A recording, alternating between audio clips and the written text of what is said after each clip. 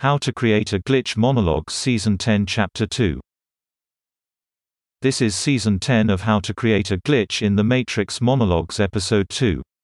In this episode, we will be drawing connections between social geometry, mirroring and symmetry. In the previous episode 1 talked about how the primordial unit class of a paradigm determines the manner of its application to a web of associations. For example, the elemental paradigm, which uses 4 elements, extends those 4 elements into a variety of properties and phenomena. As a result of this web, and in concert with the intrinsic interrelatedness of the number 4 with all other phenomena, such as through the 4 fundamental forms of force, through the 4 dimensions of space and time, and through a variety of other forms of phenomena that can be understood to function in fours, the web of associations extends itself throughout the observable reality of experience. Now, keeping that in mind, it is also possible to have a unitary, a dualistic, a trinitarian primordial unit class web of associations as well. Just as it's possible to use 5, 6, 7 or any other number. The point is, the unit class of a web of associations is arbitrary. What is important is how diverse and complete is the web upon which it is constructed. Now, in the foundations of every experiential analysis of reality, there is a particular class which describes the observable quality of experience. As such, we can say that conclusions can be drawn from the quantum of this unit class.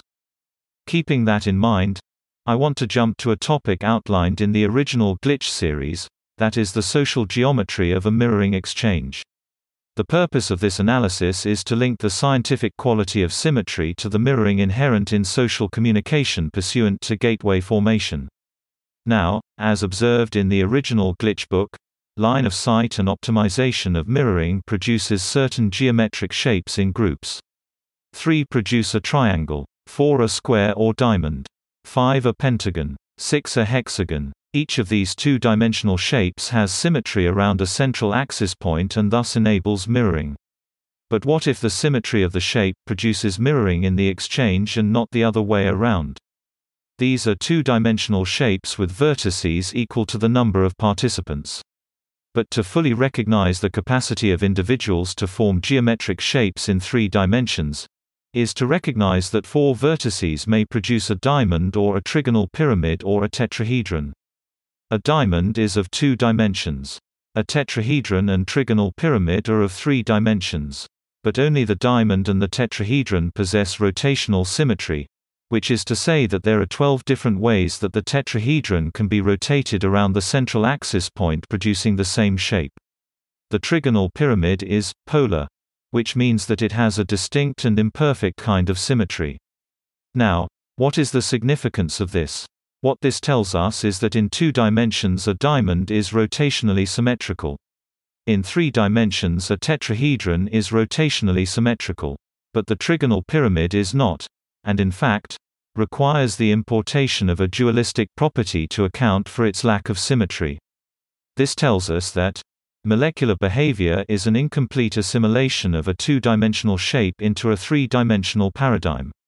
The existence of polarity is an artifact of dualism embedded in Trinitarianism. It's also true that in the Glitch book, we talk about spatial transformations as a manipulation of the plates of meaning. We discuss how a common orientation to any point or object creates a gateway and hence mirroring. Imagine then that these rotational symmetries are actual rotations of the social grouping or actual rotations of the plate of the hands in making spatial transformations. What the above tells us is that these 2 qualities are distinct. If we navigate the plate system through spatial transformations, then our ability to express is delimited by the bringing of lower dimensional meaning into higher dimensional action. Because symmetrical transformations are of limited expressiveness. In other words, communication is built on asymmetry, the presence of say dualistic components in 3-dimensional spaces. In other words, observable properties in matter are merely the breakdown of a higher dimensional paradigm and its inclusion of a lower. That's the end of the podcast for today. If you enjoyed it, please like, comment and subscribe.